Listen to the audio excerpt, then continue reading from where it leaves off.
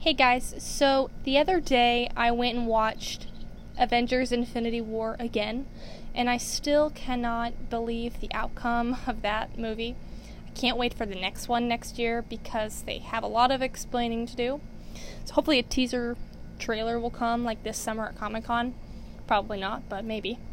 But anyways, I wanted this week to talk about the mindset of patience. Many people ask themselves, okay, I want to be more patient, so I'm going to try and pray and ask God that He will make me patient. And yes, that's probably not a bad thing to ask God for patience, but the way God answers may not be what you're expecting. God may give you the opportunity to be patient instead, and it's up to you to get into the mindset and to choose patience. Some superheroes are more patient than others. So last year, this time, I was doing Star-Lord as Hero of the Month for May. I'm going to be posting more throughout the month, probably more on him. But Star-Lord is someone who failed, unfortunately, in this important battle of patience in Infinity War. I'm going to talk about the movie, so if you haven't seen it, you may have to turn this off.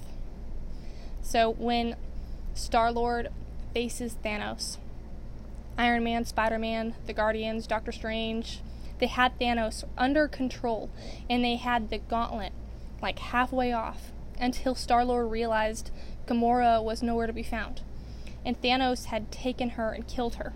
And Tony Stark yelled at Peter Quill, to take it easy and not fight him because they almost had the glove off. But anger got in the way of Quill's mind, and he lost his patience. He couldn't wait 2 more seconds for the Avengers, and they might have actually had a moment where they could defeat Thanos if they had gotten that glove off, but they couldn't because Star-Lord just did not have enough patience in that moment. And this happens to people today in a different sense. People let their anger get in the way of being patient, and it destroys everything. It takes a strong mind to be patient in those specific times, but it can be achieved. Being patient can change the entire outcome of a situation, or being impatient based on whatever you are. So, yes, I believe that you can ask God for patience. He can and He will give it to you, but He's going to give you opportunities and tests to be patient. So, would you pass or would you fail? So this week, I just want to challenge everyone to just be patient this week in an area that you usually aren't patient in. It will be difficult. It's like muscles that are never exercised until eventually you become better and stronger at it. So just this week, I just want you to focus on try and have a patient moment this week.